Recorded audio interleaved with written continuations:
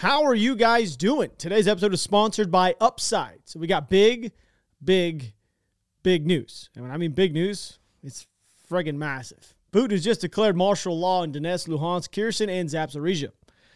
This was actually your pointless news update for the day.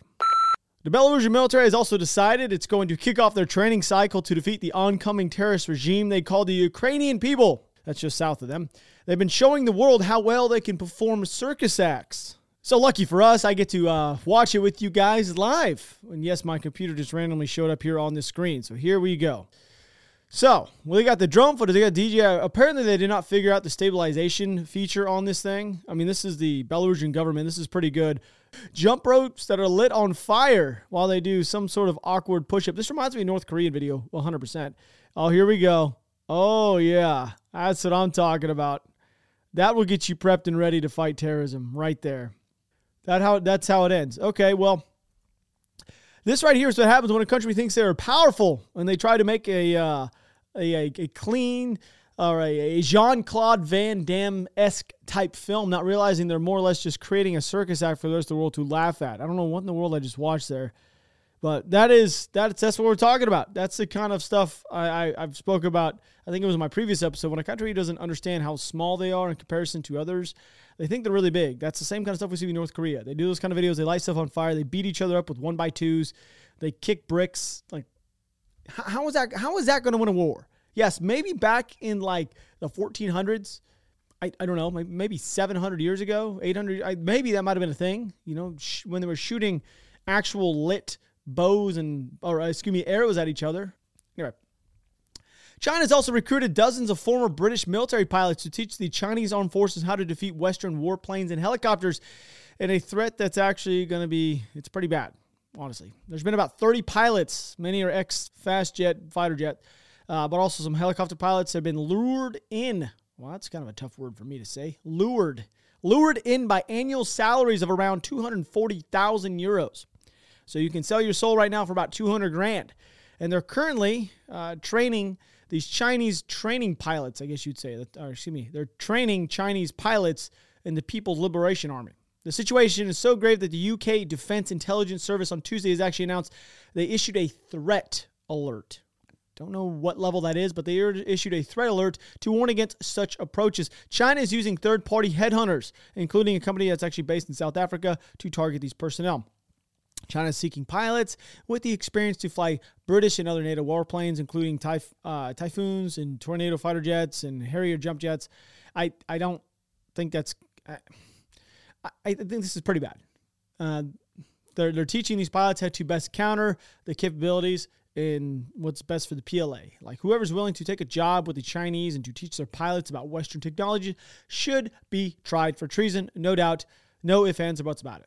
Now, Kim Jong-un is about to have his panties in a wad here in the next week or so because South Korea and the U.S. are moving forward with conducting a very large-scale air exercise, which is going to be taking place, I believe, at the end of next week. It is essentially the revived version of the Vigilant Ace, is what they used to call it. The scale of this exercise has been increased so dramatically. There's going to be hundreds of aircraft involved, and, well, it's going to get him all fired up. He's probably going to send a couple more missiles into the ocean to see how big and powerful he is. Now, I know this episode is a bit different one than we're used to here out the gate, but I just ran across something that's so good. Like, the content is so golden, I cannot share with you guys. I mean, what in the world is this? Вижу горы и долины, вижу реки и поля. Это русское приволье, это родина моя. Now, that was actually an individual who has been installed down in Kherson by the Kremlin as some sort of public official. I'm not entirely sure why they decided to use a platypus of all animals, like, to fit in with this rhyme. I don't know. Probably would have wanted something a little bit more like aggressive, like a rhino, or maybe a bear. I don't know. A platypus. Now, tell you guys right now, you need this in your life. Upside offsets inflated prices by giving you cash back on purchases. Where do you use Upside? I use it literally with gas. Right now, gas is a big, major problem here in America. When I go on my trips, my last hunting trip, Upside all the way through, when I want to find the cheapest gas as I go across the country, that's the best way to do it. How easy is to use the app? It's a question people have asked me. Super simple. You literally pull it up, you put where you're going to be going, you can see along your trip where you're going to be taking, the route you're going to be taking, and then all you got to do is find that gas station and go and stop at it. It's pretty much that easy. Inflation has us all thinking about different ways to cut back. And cutting back on fuel is pretty much my biggest concern because I travel so much. Whether it's driving less, dining out, or buying less from the grocery stores, we all can agree there's nothing fun about less. That's why I started using Upside. Upside is an incredible app for everybody who buys gas, groceries, and dines out, which is every single one of you who's watching this. Somebody that is watching this, you dine out, or you buy groceries, or you buy gas. Do not tell me you don't, unless you live on a rock, which I highly doubt it. So with Upsides, I don't have to cut back because I get cash back on every single purchase. I'm not gonna lie. You know what, Charles? Let me get my drink over there, please. This right here, this coffee. By the way, my treat items, I guess you would say, my latte I like to drink every single morning is made possible because Upside. It's literally free. If you think about it, with the amount of money I save on gas, this cup of coffee right here is free. Why would you want this? You earn money on gas, groceries, and dining out. Because you don't have to cut back because you're earning cash on these essentials. All you got to do to get started is download the free Upside app, use my promo code STT Podcast, and get $5 or more cash back on your very first purchase of $10 or more. That is right. It's free. Go and download it. Type in Upside inside your app store. Google Play, Apple. I don't really care what you guys use. Try it out. Use my promo code STT Podcast and get $5 or more cash back on your very first purchase of $10 or more. Claim your offer wherever you guys use Upside. Check in at a business. Pay as usual with a credit or debit card and get paid. In comparison, credit card rewards and loyalty programs, you guys can actually earn 3 times more cash back with Upside. Upside users are earning more than $1 million every week. That's probably why they have a 4.8 rating on the App Store. Download the free Upside app and use promo code STT Podcast. You get $5 or more cash back on your very first purchase of $10 or more. That's $5 or more cash back on your very first purchase of $10 or more using my promo code STT Podcast. И все, я не понимаю, все думают, что это все шуточки. Мы имеем дело с нацистской машиной, которая убивает людей и будет убивать людей. So, we are now circling back to the Nazi rhetoric that we once have seen over and over again. They're now adding the fact the Ukrainian military reaches the Russian border. Apparently, they're going to start this mass extermination. It's going to happen. I don't really know when this became a thing, but it's going to happen, I guess. Imagine being fed this nonsense daily from your local news network. Instead of going, hey, Jim, let's kick over to you and see what's going on in Mary's Pizza Joint. It's, all right, expect the Ukrainians at the border, they're going to be doing mass exterminations. Конечно, показывать, абсолютно точно, да. А если вы откроете телеграм-каналы украинские, вы обнаружите... Now, this right here is the content I came for. This is the content we all came for. So enjoy it. Вот этого. Потому что вы пытаетесь оправдать это. Я это не пытался оправдать. Именно этим вы занимаетесь. Борис. Oh my God. Right there. Wow. That's all I have to say about that piece. I have not seen anything like this since we have started covering the war inside of Ukraine. I have not seen a single bit like this. This guy on the left, the gentleman on the left of the screen, by the way, is 100% correct when he is saying that the hot-headed guy, the gentleman in the room, is not comprehending what he's trying to get at. It's the same thought process we had in Afghanistan when it had to, in regards to, like, if we were to kill innocent civilians on accident. It would breed hatred towards us in coming years or very shortly from the people that knew the person or that were related to them that we've accidentally killed. Of course, we never targeted civilians ever, 100%. We did everything in our power not to allow it to happen, but of course, it does during war. But I can without a doubt tell you, we had like insane hoops to jump through at times to drop certain type of ordnance in certain type of situations in certain areas to limit the amount of civilian infrastructure and casualties. That was a thing. We had to get a prior approval to drop 500-pound bombs inside certain areas if it was inside a city-held area. Of course, that was 100% thing. We used show of force more than I'd like to say we did. We used it a lot. We couldn't drop. We couldn't, so we just call in show of force to try to push them away. That happened a lot. That's because we knew the repercussions of killing innocent civilians. It was not good. We didn't want to do that. Okay? That's all this guy was saying.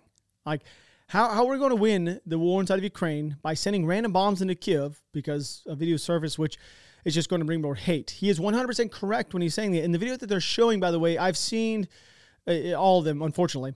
From what I know, this one was actually taken from a Russian. Now, from the resources I found said it's taken from Russian, but apparently on their end they say it's taken from a Ukrainian. So you can see how this stuff can get kind of,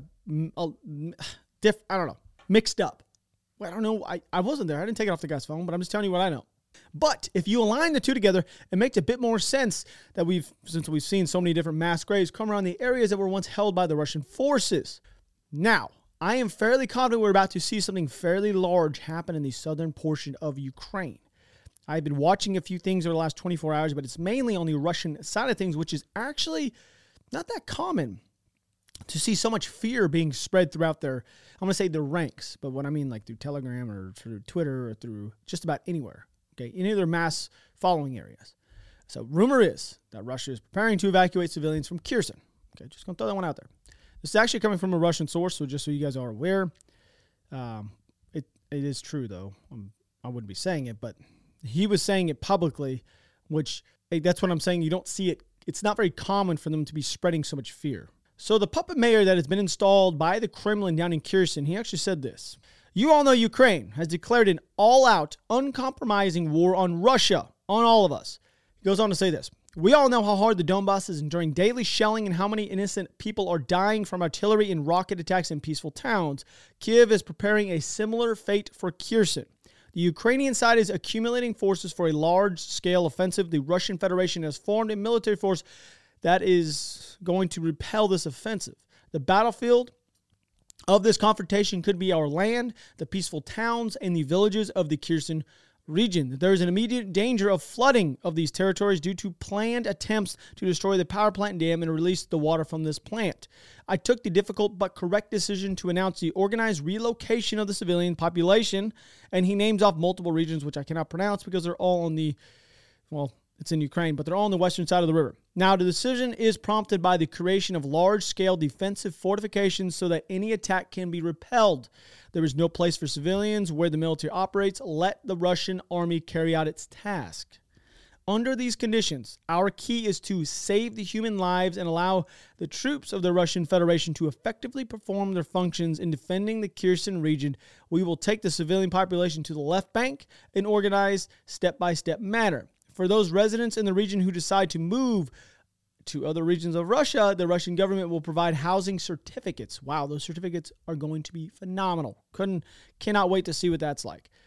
I ask everyone to keep calm and not to listen to alarmists. Kherson region remains under the reliable protection of the Russian army. Our cause is just. We know it, and our enemy knows it, and the victory is ours. Good luck. Yeah, what do you mean it's just? How is this? How is anything they've done is just? Can anybody explain that one to me? And how is this? I don't remember what it said at the very beginning. What he's talking about, it's uncompromising. Like, what is he? My God, the irony that spews from these people is it's insane. I actually almost cursed for one of the first times on this podcast. Now, what I really got for this message is they're panicking for a bit. Just down in Kherson, they're panicking, are they not? They would really like this civilian population to leave the area and just migrate over to Russia proper, and not some fake state they've actually declared to be theirs. I'm also very confident that Ukraine's main goal is to have Kherson in their grasp, under control before the winter months actually really set in. Жители Херсона и Херсонской области. По имеющимся у нас данным, укронацисты, подталкиваемые Западом, уже в ближайшее время начнут наступление на город Херсон. I am not entirely sure why this video was sped up so fast. Honestly, maybe it's because it had to fit in a certain time. I tried to slow it down. It sounded like it didn't make very much sense. But I want you to see exactly what he was saying and what his views are. This is still the same narrative that's being pushed about the Nazis are coming. Like we've literally heard the Russians say that they're going to come and exterminate everybody inside of Russia. They're going to take your babies and eat them. That was also one of the weirdest ones I've ever heard. They're coming for your kids. They're going to eat them. What in the world? Now, in regards to movement on the ground the last couple of days inside the northern region of the country, we haven't seen much change in regards to progress towards Sivitov. But I am also I'm not really entirely sure it's because the Russians are putting up a good fight, but I think it's because the Ukrainians have taken a quick pause and are waiting for things to get aligned. I'm still seeing the indications it's more along those lines of things that we're waiting to get their ducks in a row. I think we're going to see some movement in the next 48 hours inside of this region, most likely on the northern side that's coming out of Kupiansk. Okay. I feel like we've been discussing the fact that the Kherson front line has been staged for an offensive push by the Ukrainians for months now. They've been softening up the Russians inside this area over, I don't even know how many months now, but it's crazy to me to see this happening real time. Yesterday, Ukraine launched 22 strikes from air assets targeting 18 Russian troop and logistical concentrations, like positions. 3 Russian air defense complexes were also destroyed. So they're still softening up the blow, like still softening them up for the big major blow that's coming. Ukrainian air defense also interdicted 38 to 43 Iranian-made Shahed 136 drones or whatever they're called, which is an interception rate of 88%. But remember, the Iranian government isn't involved in the war inside of Ukraine and hasn't supplied the Russians with any drones whatsoever. They haven't done it at all. I don't know how those drones got there. I don't know how they. What do you mean they're drones? That's not ours. So hope you guys enjoyed this video over here. I know it's a little bit different. If you guys enjoyed it, please let me know in the comments down below. If not, I'll be back to my regular scheduled videos. Do love you guys. I'm out.